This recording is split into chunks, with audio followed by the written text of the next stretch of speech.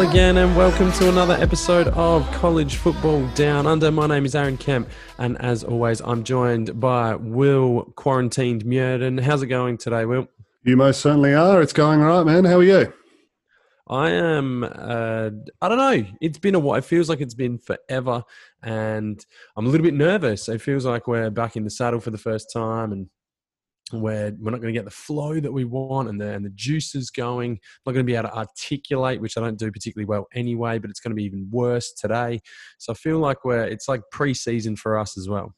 It is. So certainly the off-season. I know I've been in like proper off-season form, really enjoying myself. Not like I feel a little bit more like we've been doing it a couple of years now, and I'm at that point where I'm that player who's lost the hunger a bit. Don't care anymore? Yeah, well, not so much about this, but I don't have that hunger level that the young up-and-comers that you need to have to succeed, which is not a great thing to be saying, but I'm getting lazy, I'm getting fat, I'm confident. So apathy's really set in there. Absolutely. I think that's a risk. I think I'm just kind of looking forward to the season and going, yeah, I can roll out and perform at a fucking A-grade level and... You know, that's just going to happen. I don't have to do anything in the off-season here. I will be that good come game time because I've got the miles in the legs now. I'm a bit older. So you're like Stephen Motlop? Is it Stephen Motlop? Who's the one from Geelong who just... There's a whole bunch of boys out there. But I suppose if we look at it in the scheme of things, what are we coming up for year 3 now? So we're probably not at that point. We really do need to be. This is the point where we start to hit our straps, really. Like we've got a couple of years in and we know the comings and goings now. So we can really start to put that to good use and put out a good show. So I better... Yeah, I mean, this is horrifying to listen to, if I'm honest, because I know that... I'm putting in the effort and you're fucking pulling the pin already. So this is really, really good to know. Just freshening up. So thank you for your continued downhill slide into mediocrity. Be sensational. I'll be here for the journey. Everyone loves a car crash, mate. So... Okay. So in today's show, we've got a few different bits and pieces. We'll try and hit... Well, I mean, there's obviously very little going on. We'll touch on a couple of bits and pieces. And then we're going to have a quick look at the draft is all of 8 days away or 9 days away, something like that. So we're going to talk about it a little bit, just touch on a few bits and pieces through the lens of college football still, though. We're not an NFL show. I do not profess to know anything really about football in general, but even less about the NFL than I do about college football. So we're not going to make too many bold predictions at this point. And then we're going to talk about the history of us. So we're going to spend a little bit of time discussing how we fell into college football, how we fell into a pretty unknown sport here in Australia from lots of different perspectives. And then how we've kind of followed it and developed a passion for the game, I suppose, that has brought us to where we are today. So we will explore Will's adventure, his journey through to this point in time, how he became an Oklahoma State fan, how he became a Chicago Bears fan, and how many controllers he's broken as a result of various EA Sports iterations of both Madden and college football. That would be an interesting over-under, actually. Like, I think it's single digits, but it's high single digits. I did read that someone wanted to file a suit against EA Sports for the amount of controllers broken, like collectively as a human race, how many of those plastic joysticks had been trashed as a result of some poor game production or a middle linebacker somehow picking off. That's what it is, man. That's the killer. It's those flying middle linebackers picking you off. Get fucked. That guy has just leapt 10 feet in the air to jag that out. Yeah. Okay. Before we go into that too much, let's have a quick look at we're going to explore some high risk, low risk around the draft, which again, coming up in a couple of days. So whether you want to watch it as an NFL fan, whether you want to watch it as a college football fan, whether you want to watch it as a football fan, just holistically, it is always a really, really good experience. And this time of year, in this situation, I mean, solely in this situation, it has become effectively the only sporting event on the calendar potentially for the next few months. So it is going to be a TV event that we'll all probably get around, whether you're a true fan or not. And how do you feel about this whole virtual setup that they got going on? So obviously, social distancing, no crowds, everyone's going to be at home, but EA have come to the party and they're kind of drawing up like visual representation of all the players going out to get their hats with Big Roger. Yeah, I don't see the point in that. I mean, back in the day when it used to be at Music City Hall or whatever, and they didn't have the big war rooms there, which they still don't now anyway. Like a lot of this is done via telephone. The picks are made via phone. Trades are made by picking up the telephone and having a conversation. And so none of that really changes too much. It's disappointing for the fans that like to go, and I can get behind that and I appreciate that, but that's the same with a plethora of other things that have been cancelled at the moment. So to me, it shouldn't change anything. It's going to be the same experience for us here, not living in the United States, or not even that, not being at the venue. It is what it is. It's still going to be televised. The picks are still going to be made. The trades are still going to be made. There's still going to be cameras in the face of various GMs and coaches and the players themselves. So the virtual side of it, I don't rate that, but I just let them have their moment, and it actually could be nice because it might be for the players a more intimate moment with their families potentially. The GMs perhaps lose, and I imagine that they, being the control freaks that they usually are, both coaches and general managers, they're going to lose some of that control and they're going to be freaking out, particularly if there's technical difficulties, which I really hope does happen. And I hope someone misses a pick because just the internet's crashed or something. I would find that hilarious, but I don't think it changes the process, the concept, the experience too much. It was a really long-winded response to what I thought was a quite simple question, but thank you for taking on this journey. Yeah, okay. Like I said, I'm just getting back into the groove, so just talking my way through it. All right. So being in this time of high risk, low risk, there's various things that are considered high risk. Going on a cruise ship at this time of year, or in this current situation. Always always a bad idea. Cruise ships are fucking terrible. Like, it's just a cesspool of grossness, and like you're on a fucking boat with just water and old people, and if that industry doesn't die on the back of this, then we've achieved nothing positive out of this. I've never been on a cruise. It doesn't really move the needle for me in terms of things that I want to do. But hey, you never know. Maybe sleeping in a 2 foot by 4 foot cabin is something that people really get off on. Anyway, so that would be a high risk event. A low risk event, staying at home, locking yourself in your house, or if you're in parts of Asia, you get welded in and your door is literally closed on you. That's relatively low risk.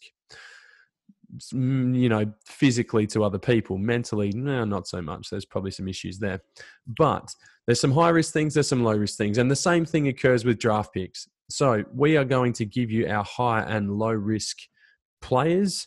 We've picked 3 of each, and we will be able to talk them through more from a college perspective than the NFL. We're not going to dive into, positional needs or anything like that. It's more the players themselves, what they've done over their journey.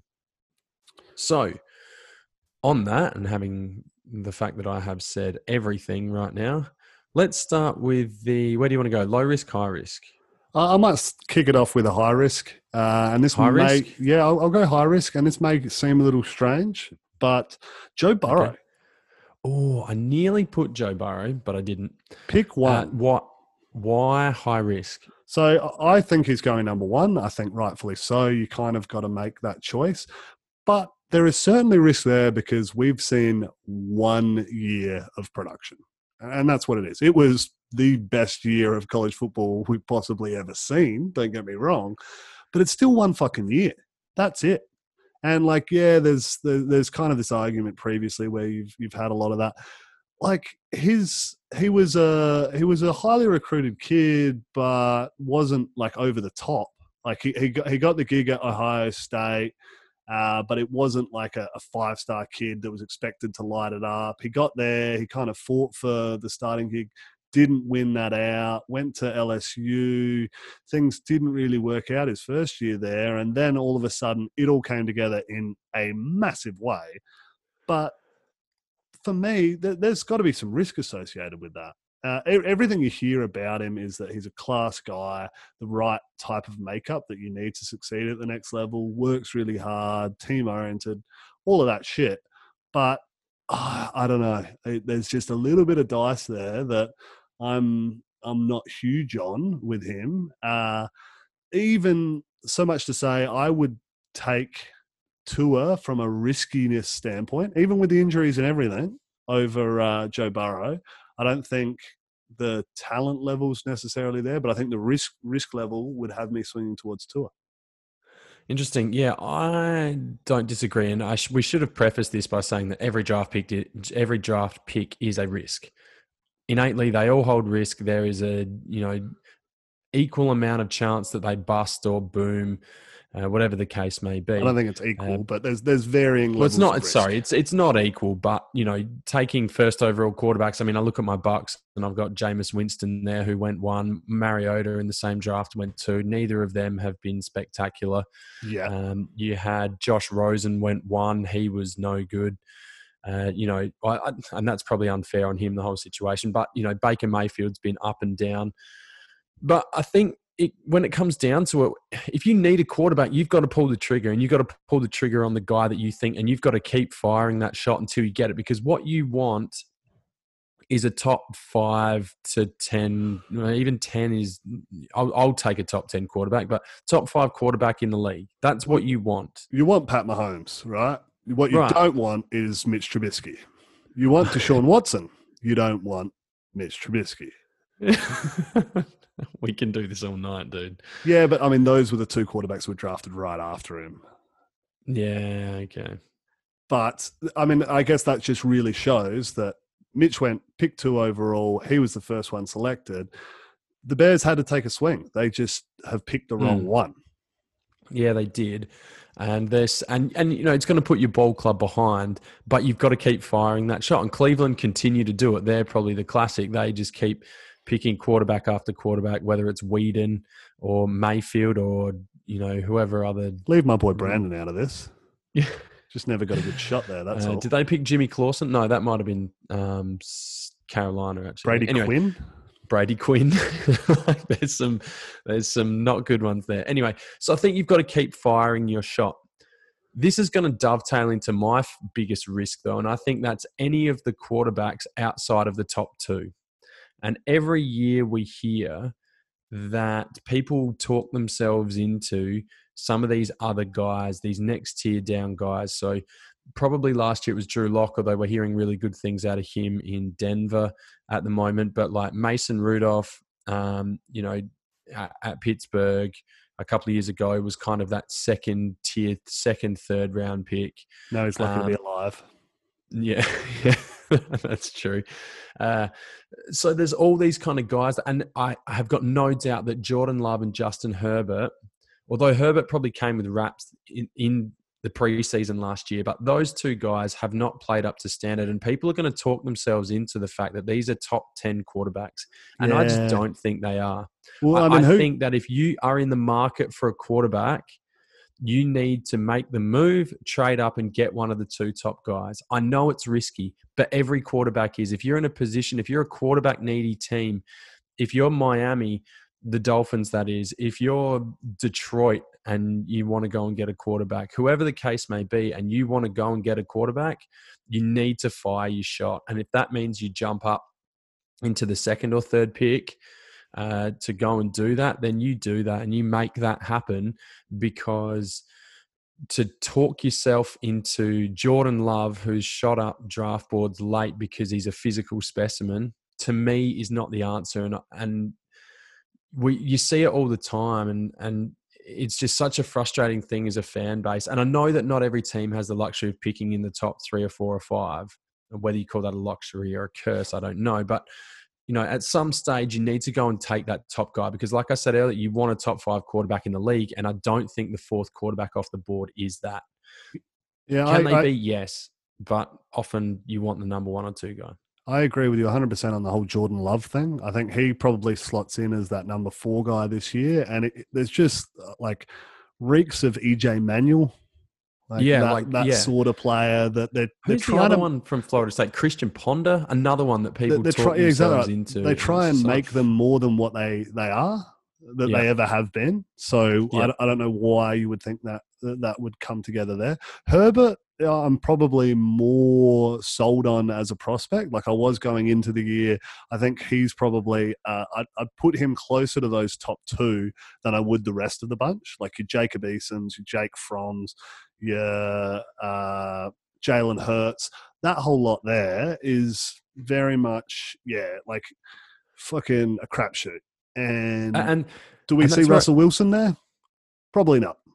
Yeah. Do we see a whole handful of other blokes who've kind of been drafted at that point and then been pretty mediocre, best case scenario, carving out a backup career? Maybe. And one of these guys will probably go on and be successful. One of these other guys that you mentioned, whether it's Eason or Fromm or, Anthony Hurts Gordon. or whoever. Anthony Gordon. Who? Gordon, Washington State. That's what I'm getting around. Oh. One of these guys will go on and become successful probably. But I think if you're in the market for a quarterback, you take it and you take the highest, best quarterback you can get. I'm just not a massive fan of picking a mid-second rounder and going, this is our guy for the future. That's not the way the league works anymore. So just go and take your shot and hopefully you can get at it. Or you end up as the Cleveland Browns replacing them every year, or you're the Redskins with Dwayne Haskins. I don't know. So we better keep this show rolling here a little bit. So who else have you got as a risky pick? So risky, I'm going to say Derek Brown out of Auburn. The D tackle, yeah. So I'm a real big fan of him. Loved his game. What he puts on film is pretty special sometimes. But some of the reports that I'm hearing are that he's never been a guy who's had to work all that hard. Like he's always been physically dominant presence that can rely on the fact that he's more physically talented than everyone that he ever lines up against. And that always kind of concerns me. Like those guys tend to it's not as if everyone can have a fire lit under them and it just happens for them. More often than not, these guys that kind of go to the next level, were always the most talented, then find everyone's at the same level, find that they don't have that extra gear. They don't have that inbuilt motivation to do it. You think it's going to happen. You think, anyone can kind of get themselves on to do more. And with him, just from some of the reports I'm hearing, I think there's a risk there that he kind of is average, so-so, and never really steps out to be, what you want to be taking in a top 10 tackle. Yeah, I don't know. It's such a tough position to predict about, that success on the interior defensive line. He is a huge man. He's really, really strong. He isn't going to have his way with every offensive line that he plays against, but we've seen the difference that, Ndamukong Suh or a Gerald McCoy or a Aaron Donald or a real dominant interior lineman can literally put your defense in a really amazing place. And all of a sudden you have got a real guy that needs to be shown some attention because it's the quickest way to the quarterback. But do you have the same thing about Chase Young? I mean, he would have been the physical specimen that dominates everybody since the age of however old, since he started walking. No, so, I mean, Chase Young is the safest prospect that you have here. And it's because you hear the opposite with him. Like, he is one of the hardest working dudes. And when you have that combination of the athletic talent is there, the determination to want to exceed, and then the production on field, like he is a lock. He is a dead set. He's going to be a superstar for a long time. he's my number one safe prospect here. So it's really down to that attitude thing. And like, I don't know these guys. I'm not fucking dialed in enough to be making a guess. This is just kind of more, it could be any player you replace it with. For me, it's more just an attitude thing. And from some reports that I've heard, it's a risk for me. Okay. I will echo your sentiment on Chase Young. He's my number one surefire pick as well. So we've blitzed through that one. My other high risk prospects, and I'll zap these in together, but the first one, Henry Ruggs, I think taking a speed demon wide receiver. I know he's super athletic and I know he's a freak and they say he's this and that and he's the next best thing and he's up there with Judy and rah. These speed guys are hit and miss, and I saw some good games from him, but I saw some times where he disappeared as well. And I thought that he certainly wasn't the best wide receiver on his team. And there was times where he was probably third or fourth behind Devonta Smith, Jalen Waddle as well at Alabama. And I think both of those two guys, particularly Devonta Smith, is a better pro prospect than Henry Ruggs. So I'm not super sold on him. And the other one that I've got is another athletic freak, and that's Isaiah Simmons. And the only reason that I think he's risky is because I don't exactly know where you play him. I don't know his natural fit at the NFL. Is he a safety? I don't think so. I mean, he's athletic enough to probably play there. So he's kind of this undersized linebacker, but not a rush end. I don't know his position. And simply because you're spending potentially a top 5 pick on a guy who I don't know what position you play him at. Yeah, I don't hate that. I think like a lot of it is landing spot. I think coaches these days tend to be a bit more progressive than they were, say, 10 years ago plus. And a tool, like a weapon that he is, can be used to exploit mismatches all over the field, can be used as an eraser where they need to be, can be used on blitzes. Well, like I just think as long as he falls in with a smart, creative defensive coordinator, he can have a fucking successful career because his measurables are just insane, and he's shown out on the field as well that he can play all these positions. He can be that spot. So I'm probably not with you on the risk there, just purely because the game has changed a little bit. And I know previously, if you played 2 positions, you didn't have a position sort of thing. Like if they couldn't slot you down, that's what it was. I think now it's changed a bit, and I think he breaks the mold a little bit. Back to the wide receiver one, I think that's a great call. I think drafting wide receivers in the first round has historically been just bad business when you look at it. And I'm going to throw CeeDee Lamb into the mix here. Like everyone is so high on him at the moment. I'm probably less Jerry Jeudy, and that's purely because he's like route running technician that I think, maybe not lives up to that first round billing, but he's going to have a productive career. CeeDee Lamb's one that, he was amazing. Yeah. In the wide out Big 12, wouldn't surprise me to see him kind of fizzle out a little bit. Like I've got some numbers here. And when you look at the years, we go back. So we'll go 27 backwards for first round receivers, because the guys after that haven't had enough time to go out yet. But you look at John Ross, who you kind of drew comparison with Henry Ruggs, super fast. He's been banged up, but he's done fuck all. Mike Williams, he's been average so far. Drafted top 5, was he? Pick 4 or something. Corey Davis, terrible. You go back to 2016, you've got Laquan Treadwell. Fuck, is he even still in the league? Yuck. He missed. That was a big miss. Will Fuller, can't stay on the field. No. Josh Doxson, I genuinely think he is out of the league. Yeah. He's terrible. Corey Coleman, awful. Yeah, was he Baylor? He's no good. So that was 2016. All of that's gross. You go 2015, Philip Dorsett, Brashad Perriman, Nelson Aguilar, Devontae Parker, maybe now this year, Kevin White, yuck. And then Amari Cooper. Like, you look at all those guys and you think, fuck, no one's any good, really. Well, Amari Cooper's pretty good. It took me that long though to get to a name that is decent. Like everyone else, there's no one you're looking at round.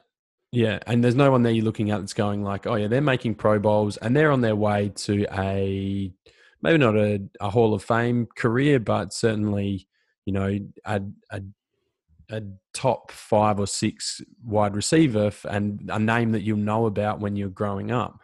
That's just not the case. So, yeah, I agree. I'm not big on wide receivers. Make me nervous, and they often have good moments, flashes, but often they disappear into obscurity. I mean, this has been spoken as a historic class for receivers. Like, they think this is a really, really good crop. So maybe they break the mold, but just reading through that list there would scare me a little bit to be using my first pick on a receiver. I might jump into a safe pick now. I'm going to go Jonathan Taylor. Yeah, okay. I think at the running back spot, you might not get a huge long career out of him, but I think he is plug and play. Like, you put him in, you're going to get a decent chunk, like 5 years of elite level production from him. I think he's safe. Bang, go. Bit of tread on the tires. Little bit of tread on the tires, and don't recommend drafting running backs in the first round just because of the kind of replaceable nature. But I think he is certainly like an upgrade over almost any spot in the league at the moment. Like, he would be, I think he'll walk in to be a top 10 running back in the league. So I am really big on Jonathan Taylor. Okay. I've got a couple that I'll roll into each other just for time's sake, but a couple of positions we don't hear a lot about. Kenneth Murray, the linebacker. I think he is a fantastic specimen, a real amazing operator just in general. Just the way he goes about it is fantastic. He is an athletic weapon as well. He's intelligent. He comes out of Oklahoma. He's 6'3". He's sideline to sideline. He's fast. Now, I do get that off the ball linebackers are not worth, heaps of money these days. They're not the position that they used to be, but he does have some of that athletic range that, we still see some really good play from, Devin White comes in and not as big, but similar, kind of has an impact. And Kenneth Murray, teams are looking at him and just going, he's the next captain of this team on the defense. He's already taking control of the locker room, and, he'll go and have a fantastic career, I think. And the other one, I know you're big on O-lineman, but Tristan Wirfs out of Iowa is we're not really sure. Like, he's been mentioned playing guard. He hasn't played much he won't slide inside, I don't think, but he's going to be a right tackle that they're going to hopefully convert to a left tackle, whoever picks him. But he is another product of that Kirk Ferentz, Iowa offensive line farm that they just have out there and just, pluck them out every 2 or 3 years. And he's one of the best. So I think he's going really, really high. And I think you make him a bookend for 10 years. Yeah, I like that. I like Kenneth Murray. Like, I'm obviously not a huge Oklahoma fan, but a lot of respect for him as a player. You would bang on in everything you said there. So I can certainly see him, being the captain of a defense and then leading that team. And that's what you want from a first-round pick, someone that brings intangibles as well as elite athletic play. So that's a good call. Wirfs, I'm a bit hesitant about flipping to tackle in the NFL. Like, it's a tough spot to play. It's probably the hardest position on the field, and it's another one that's kind of a bit hit and miss. So I think he has a nice kind of fallback that he could be an elite guard. I agree. Like, that could happen. I think what you'd be looking to do is go that tackle route, but I'm just not sold that he has that in his future. Although, a 12-year guard at the next level playing at a high level is certainly something that you'd take home. So, and that's the thing that always, we hear these criticisms all the time about, guards, and I don't think he plays guard. I think he goes and starts at right tackle. He may stay there. He may end up his whole career out there. He may not ever swing back across to left tackle, which is where your money's made, where the big players on the offensive line get paid. That's it. But like, if you get a 12-year guard, I'll pick him number 1 overall. I honestly would. If you knew that's what you were getting, I would pick that number 1 overall, because I know that I'm going to get a flame out from any other position that I play. And I've never really understood this idea that, you shouldn't pick interior linemen in the top 10. It's like, well, I don't know. If he's going to just anchor your offensive line for 12 years, I'm going to take him. Yeah, who was the boy from the Giants who got drafted? Mean son of a bitch, plays guard, drafted real high. No, no, more recent than that. This is really showing our level of NFL knowledge. But I think if you kind of went back and did a redraft now, he'd certainly be bumped up a little bit. I've got no idea who you're talking about, but that's sure. All right. One more for me. Left? Yeah. Jeff Okudah. I think he's just so talented. I love that dude. So I want to get him in here. Cornerback. Good mention. Okay, so some risk, some high and low in that particular arena, or who we predict to be high and low risk. But again, if you've got to take your quarterback, fire your shot, see what happens. Okay, time to talk about the story of us. This probably doesn't have a natural flow and connection, but we're going to roll with it anyway, because, I don't know, maybe we could die or something and the listeners wouldn't know about how spectacularly average our lead into this sport was. So let's start with you, Will. How did you, before you even talk about becoming a Chicago Bears fan, before you even talk about, college football, how did you get into football at all? When did you notice it? Was it through a video game? Was it some highlights you saw on, I would say, the internet, but we probably didn't have that. So what was it that kind of attracted you to the sport straight up? I think, to begin with, it was Madden. It was the game that I kind of vividly remember, like, the first time playing it as a young kid, and obviously Aussie rules background, didn't really know much about the sport at all. So I was kind of, mashing buttons, doing what you do. And then I would get down to within field goal range, and I'm like, fuck it. I'm going to punt it. I'm going to punt it through the field goals. So I didn't know any better. Like, I didn't know the rules. So I punted it through the field goals, fucking nailed it. I'm like, beauty. No score. What are you talking about? Why did they get the ball? What's happening here? I couldn't believe it. I thought I'd cracked the code, but no, that was me as a young kid first getting into it. And that kind of just went from there, I suppose. Like, I started playing that. I know, like, we went to school together. We probably talked about it a bit at those early days, started following it. I became a Bears fan on the back of playing it because I like to play the middle linebacker position, especially when I was playing defense. And the Bears probably wouldn't play that on offense, but yeah.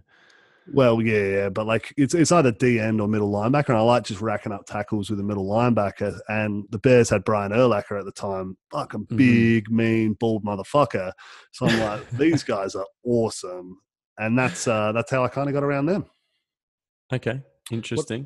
What about you, dude? What's your earliest memory of getting into footy?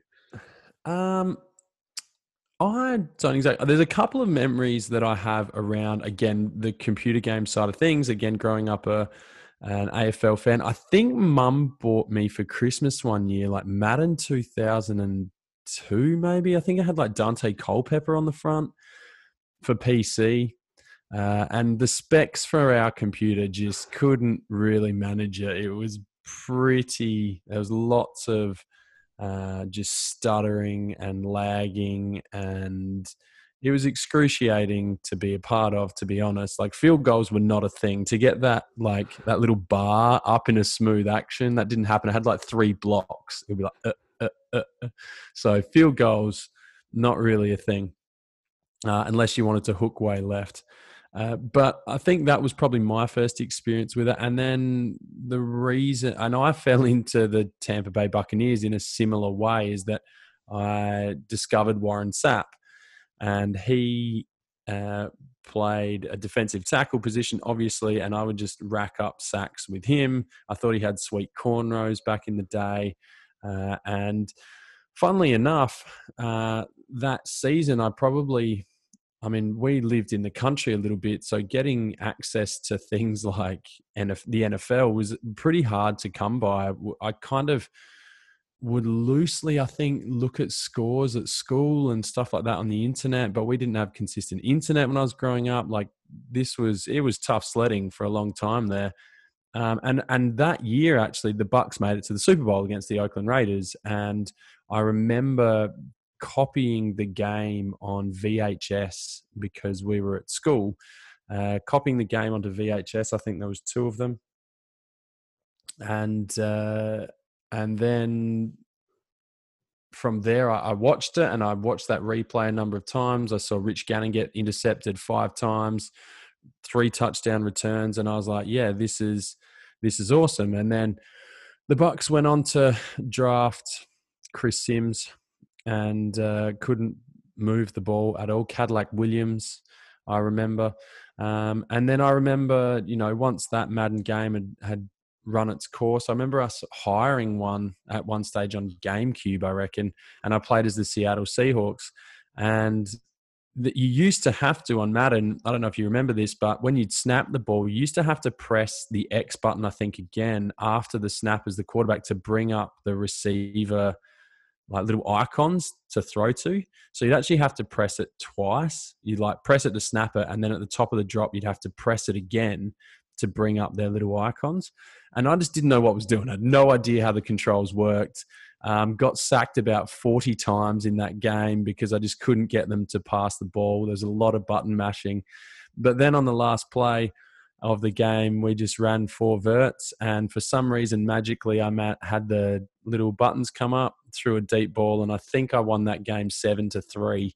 But yeah, from there, various iterations of Madden, and just kind of fell in love with the game a little bit. I don't really know why. I had no idea what I was doing, or what the game, I was teaching myself the rules, I was teaching myself the players, but I really enjoyed going through that experience.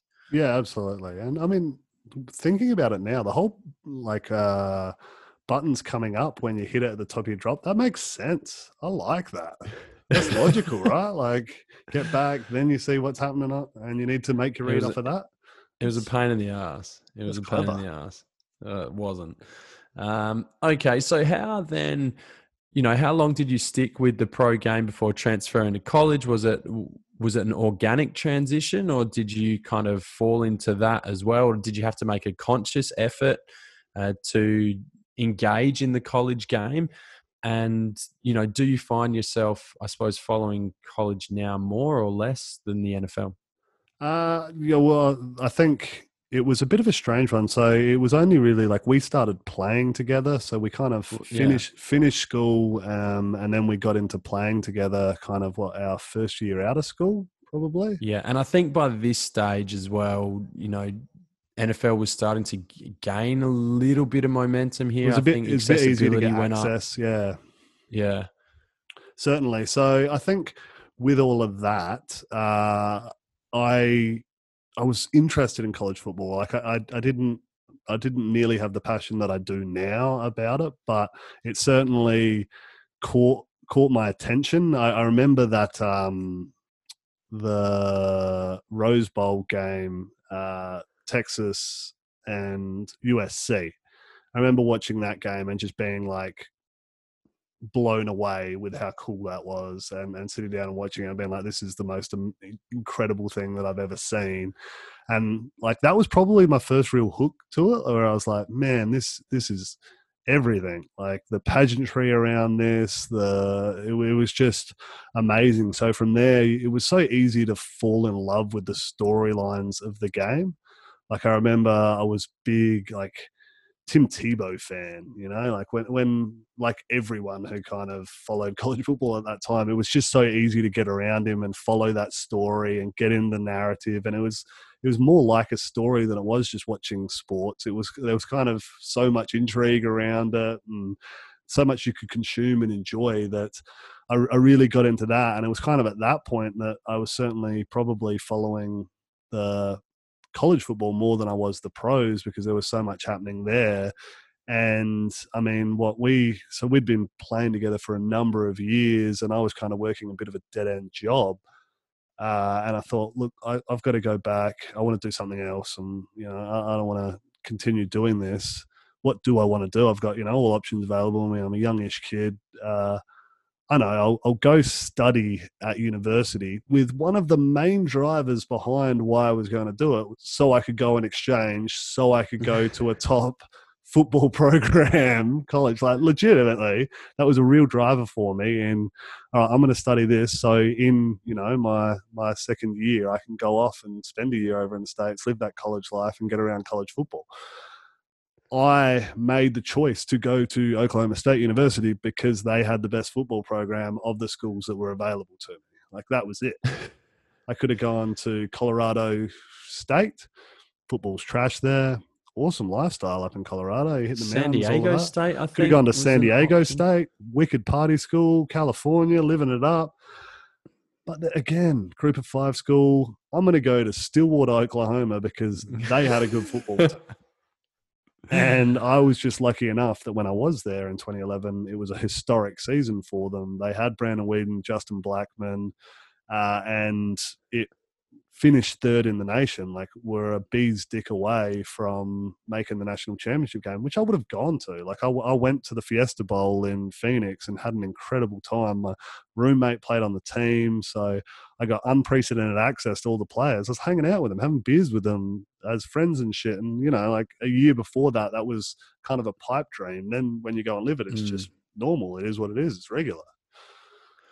So the reason you're an Oklahoma State fan was just effectively coincidence, or the fact, not even coincidence, the fact that the universities have that arrangement led you to that point, I suppose. Absolutely. And that is why so if it could have been anybody else really at that point, it would have, the school that you went to probably ended up dictating your fandom, I suppose. Absolutely. So the other option that I was looking at was Clemson. At the time, not nearly the powerhouse that they are now, but they didn't offer exchange for the Bachelor of Management program that I was doing. So that kind of knocked them off the list, but they were one that I was eyeballing because that could have been that would have been unbearable dealing with you being a Clemson fan. Yeah, you're lucky. You are real lucky that I'm not into. I think it was like urban planning. If you did urban planning, you could have gone there. So yeah, right. I think you're lucky that you don't have to deal with that. And then, like, our streets are lucky that I'm not an urban planner, because fuck knows what I'd be up to then. Lots of roundabouts. Okay, so from there, that was what, 2011? 2011, yeah. So then you came back. I mean, that's 9 years ago now. So terrifying. between then and now, this is kind of 3 years in, but if we go from 2011 to about 2017, where we sort of floated this idea, what brought you, like, what were the things that you remember about college football? Was it just this became part of your yearly routine, and that this is where you ended up, and you're just now a college football fan? Or was there anything else that happened along that journey that enhanced your experience with the college game? Or was it just that this is my life now and this is what I need to do every Sunday morning? Yeah, I think it was just kind of that lead up to when I went over there. And then, like, once you've lived it and been in that life, and you kind of grow that passion for a particular team as well. Like, it's the whole sport, but then you've also got like a real passion for that one team too. So, like, I won't miss an Oklahoma State game now. I'll watch a shit ton of other games as well, don't get me wrong, but I have that real drive for them to succeed, to get around them. Like, I'm consuming a lot of content about college football, but I still won't miss an article that's written about anything to do with Oklahoma State. Like, it's a bit sad with how much you kind of go down there. But once that was done, like, I was hooked. I was all on that. You start to really appreciate the sport probably a bit more, I think, as we got into it. So we'd like both played 5 years at that point. You'd kind of been traveling a bit, so missed a couple here and there. I was lucky enough to travel with the Australian team over to the UK and learn a whole heap about the sport. And then that just kind of grows your appreciation for the game as well, because it is nuanced. It's not like there is an element of strategy to it. And I think that's what attracts a lot of people to the game. that it's not just, dumb people bashing each other in the head with their helmets on. There's a lot of thought that goes into it. There's a lot of art to the sophistication around drawing up plays and all of that. And I know, like, as long as we've been playing, the two of us have been drawing up plays for our local team. Like, when we were real young, we were kind of slagging out our coaches, going, what are they doing? We could draw this up, rah, rah, rah. We had no right to do that. Our shit was garbage too, but it's kind of is what we're interested in. We love thinking, this would be cool, you could do this, we could motion here, we could run this, rah, rah, rah. So it's kind of, it's one of those things that once you're on board, and you can see why it captivates, the whole of America. They're all on board with it. Once you're hooked in, the sport itself has so many things to grab you by, and then the college game is just storylines, traditions. It's all good fun. So I think for me, as soon as I got back, it was I'm not going to miss this stuff now. And then when you kind of floated the idea, hey, let's start a podcast because we're up talking about this shit and watching it anyways, why don't we? Yeah. It just made sense. Yeah. Yeah, for sure.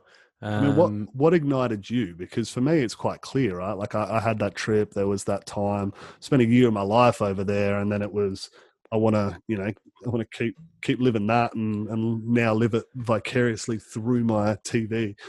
But for you, what was that kind of defining moment that hooked you in? Well, I think before we get to the college side of things, I mean, there's again some very distinct memories that I have, or very vivid memories that I have. There was one after training one night. Actually, we come home on a Wednesday night. Oh, it must be. Monday night. Would have been Monday night because, of course, Monday night football here happened on a Tuesday morning. So, any time that I had off uni and I wasn't working, I would try and stick around. And I remember I was working at 6 o'clock in the morning. And I remember being at training. I was like, fuck, I don't want to go to work. I was working at a retail shop. It was boring as fucking sin. I had to be there at 6 o'clock in the morning. And I was just like, fuck this. I'm not going tomorrow. So I called up and said, oh, listen, can't come in, feeling really sick. Rah, rah. I was like, yep, not a problem, sweet. They were like, yeah, all good. So asleep at your place, and I was like, sweet. Game starts at, I can't remember what time, 9 o'clock in the morning, 10:30 in the morning, something like that. Anyway, 6 o'clock, I get a phone call from my mother saying, remember, you were going to meet me here before work and we were going to switch cars because I need to take my car we had to switch cars for some reason. So she's like, I'll meet you at work. Of which the night previous I had got myself out of because I was sick. So I had to get myself up from your place. I think I had my work clothes with me. So I put them on, drove to work, into the car park, changed cars, hopefully out of eyesight. Then at that stage, Mum had left for work, but Dad hadn't. So Mum drove off and I sat there for a few minutes just peeking.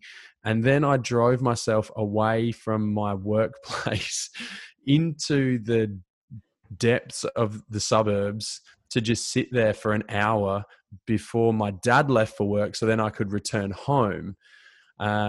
Because at this stage, Monday Night Football was only on ESPN, which only came with Fox, and we didn't have that. So I wasn't watching this game, and I certainly wasn't watching it now. Anyway, I get home, and my sister is there, and she is like, what the fuck have you done? And I was like, this twisted web of lies got me into some trouble. So here I am. Good. So that was one little moment that I had. Apart from that, I do remember when I was living in England in 2009, there used to be a peer-to-peer sharing website where you could download old games, and it would, you would share games from the weeks previous, and you would be responsible for uploading a certain amount, et cetera, et cetera. And I remember downloading heaps of different stuff. I remember some Florida games. I remember some Christian Ponder-led Florida State. And I remember Ja'Cory Harris in Miami. I was like, oh, Warren Sapp went to Miami. I know The Rock went to Miami. So I think I'm going to get around Miami or Florida State. At this stage, I didn't really know yet. And then I saw Ja'Cory Harris beat Wake Forest from a come from behind game, which I was like, man, that was sick, bro. Wake are trash and were trash, but I didn't really know what I was looking at. And that was probably the start of it for me for being a Miami fan. And then I did some of the research and I watched the 30 for 30. And from there, it was over really. But I was able to experience and watch some more college football whilst living in England. And then by the time I got back, you arrived back in the country at a very similar stage. And at that point, you know, we just spent the whole summer kind of together, going out till 2 a.m. or whatever, and then rolling home for college football, super wasted.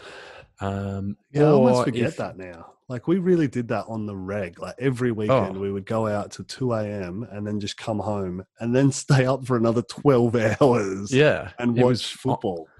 I don't have that stamina anymore. I remember there were some times where we just weren't in great places on Sunday.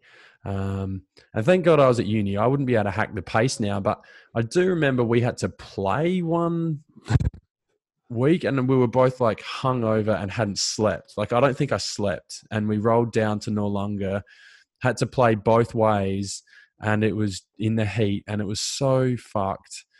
But that's kind of what we did, and your kind of enthusiasm and I guess your excitement about the sport. I didn't have that real experience that you had. So I was vicariously living through your vicarious living through the TV.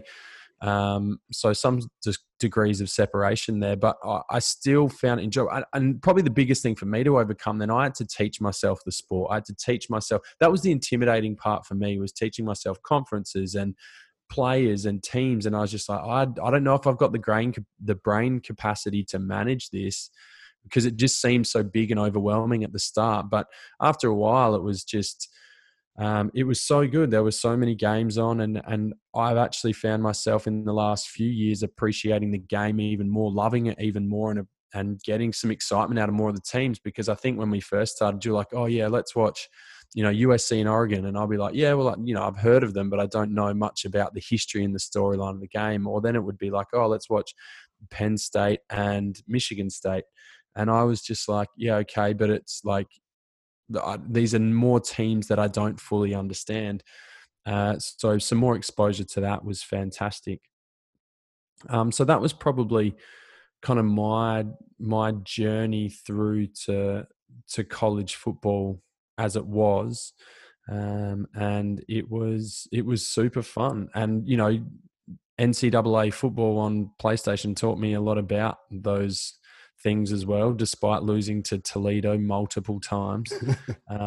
You know, it was still a really positive learning journey. And then for me, I sort of went into a bit of coaching. I've always been fascinated by the analytical side of the game. So I've listened to thousands and thousands of hours of podcasts and YouTube clips. And I certainly don't profess to be an X's and O's guy or have deep knowledge about the sport that I would like to. I don't think you can have that without playing at a high level to fully understand and appreciate that nuance you're talking about. But, you know, I do understand a fair bit conceptually, and I enjoy exploring that even more because it is so creative, so much more creative than the AFL. And that's where I found myself drifting away, is that AFL became as a coach, you felt very, because I've coached AFL as well, and you feel very hamstrung by what is going on. You just, on a Saturday, you're there and you just sit and watch your team do things, and you don't really have a great influence. And I think as coaches, we like to believe we're having an influence. I think the big one we're leaving off here is our 2015 adventure. Oh, Jesus. That's kind of... I forgot about that one. I don't know how we forget about it, but kind of smack bang, I guess, between when I was over there and now, which is a scary thought because it doesn't feel like it was that long ago. But it's like in 2015, we decided that we were going to do it proper, and took, 2 months? So you were a bit longer. That trip was on the cards the year before, actually, and we'd put a schedule together and it looked really, really good. But I can't remember financially. I probably wasn't in a great spot. I don't think. And as it turned out, the games that I think we we're going to go to weren't that great. And then we looked at the next year and we're like, yeah, we'll go to these games. And I just remember everything falling perfectly in terms of we had overtime games. We had the ridiculous Arkansas game where Yeah. Oh, like who the was it? whole Who was the trip. wide receiver?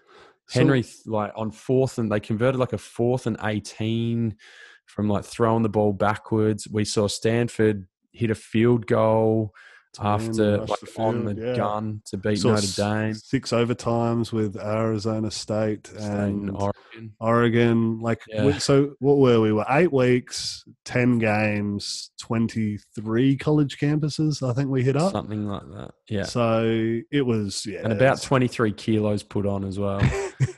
Yeah, we were walking a lot. Like, I was fat, dude. Yeah, we were eating a lot of shit and drinking even more. Yeah.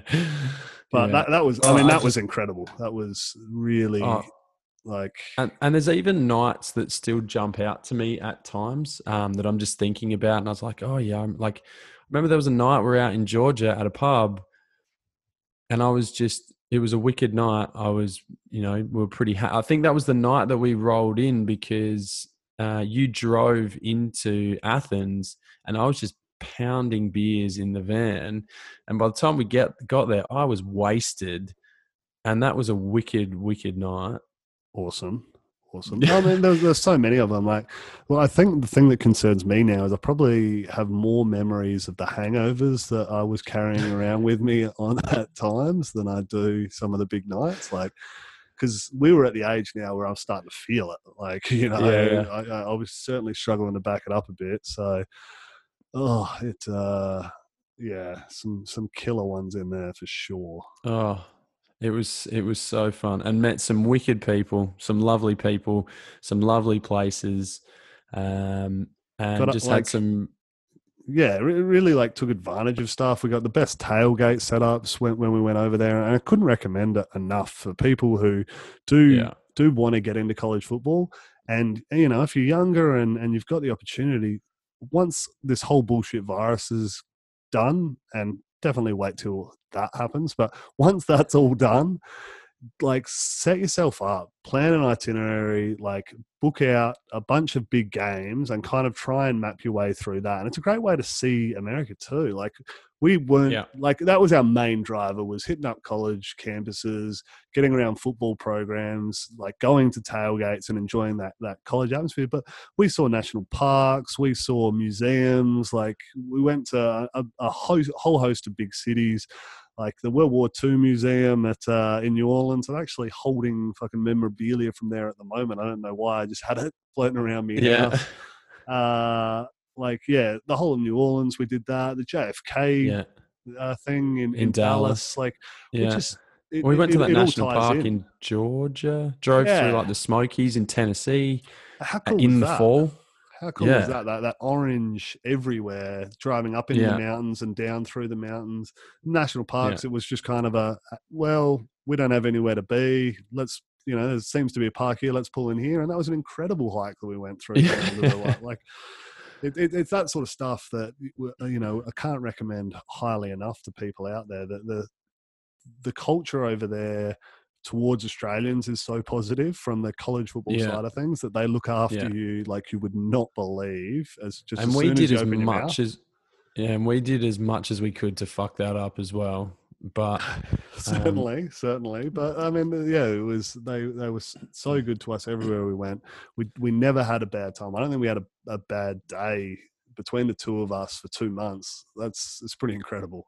I mean, despite some of the experiences we had with a car breaking down or needed to turn to some legal aid or going to the doctor or whatever the case may be, things just kind of happened for us. And that was my most fun trip I've ever had. And I don't think I'll ever forget that. And I still... anyway, I mean, kind of enough about that. But I guess that was my experience to feel the intimacy of college football. You'd always talked about it, and I always found the NFL to be quite untouchable. And the college game is, and the college players are as well. But, we walked into Tom Herman's press conference randomly at Houston. We walked down onto the field at Athens, Georgia, I think. You would see right. play like when we were kicking the ball around at Oklahoma State, like the players came out and they were just like kicking the ball around with us. It was far more intimate. People felt like real human beings, and it felt very community based. That the whole town gets around it in a very small version that can't be replicated in the pro game, where players are moving all the time and it's financially based and it's all about the product. It's an entertainment. And whilst college football certainly has that element, if you rock up to an Ole Miss tailgate, you're going to meet people that have been tailgating there for years, and that they went to Ole Miss and their grandparents went to Ole Miss and their great-grandparents went to Ole Miss, and this is just what they do on Saturdays in the fall. And it's the same thing at all the schools. And, I found, again, the SEC was unbelievable, but I found so much enjoyment from everywhere, really. Florida State, Tallahassee was really, really nice, and I enjoyed my time at Tempe, Arizona, and it was, I just cannot speak highly enough of it, and that was probably where it's only grown for me from there. And I constantly get asked by English Jess, how long is this podcast going to go for? How long is your interest in college football really going to last? And whilst I never thought I'd give up on AFL, I effectively have, and this has become my kind of number one sport, and I don't see that changing in the future. Yeah, and I mean, I guess that's kind of where we're at now. So it's next steps for us. I mean, we're probably enjoying it more, as much now at least as ever, and really, enjoying the podcast, enjoying the depth of knowledge that we now have on the game. Because previously, you'd follow your team, you'd follow the major headlines. We've taken it another level now. We're I know your knowledge is pretty insane when it comes to college football these days. So I think for us, we'll continue to do this. I think another trip probably needs to be on the cards at some point. We got to hit up Big Ten country. Yeah, we do. We'll have to take the families. That's a thing now, though. I know that's going to be a hassle for us, but I think we can certainly look to try and get 4 weeks over in Big Ten country. Fuck, it'll be cold though. Awesome. Yeah, it will be. And it might look a little bit different this time around, I think. No. Well, it might have to. But yeah, I mean, it's been such a wicked journey, and I've you kind of make it yourself, but I also feel like we're kind of privileged, and I don't know how many other Australians I probably have had that experience. Some obviously would have, but we feel lucky to be able to do it. And then the next step for us, and certainly for me, was how can we provide that for other Australians here? Because it is a good game surrounded by good people. It's not just this, it's stop and start all the time. I can't stand it. It's not like that. It's such a good product. And are there parts that we dislike? Sure. But that's the same with every single sport. And I mean, what's next for you then? What do you is this it? Is college football maxed out, or what do you want to see from the game, or what do you want to get from the game as we come towards the end of this history of us? I think it's just continuing on what we're doing here, man. I really hope we can continue to push in with a few of the Aussie kids. I think we're starting to kind of reach out and speak to a few of them through the socials at the moment. But I think to continue to kind of open that up and share their story a bit to other Australians, because I think that kind of opens up doors as well. It's an amazing pipeline that we've got there. So it's an interesting one for us to follow.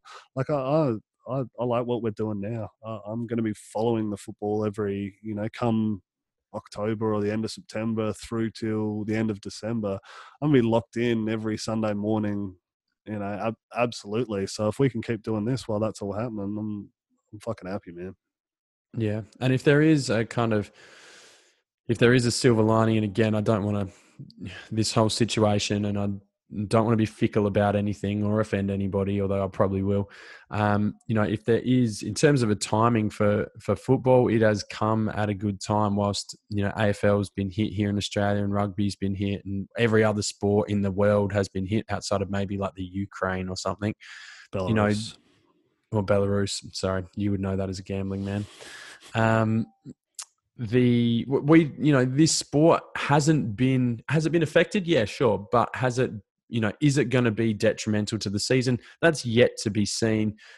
But there is hope, and there is a real chance that this season will go ahead, which, we're certainly looking forward to going around here. And if it doesn't, hey, we'll be back next season.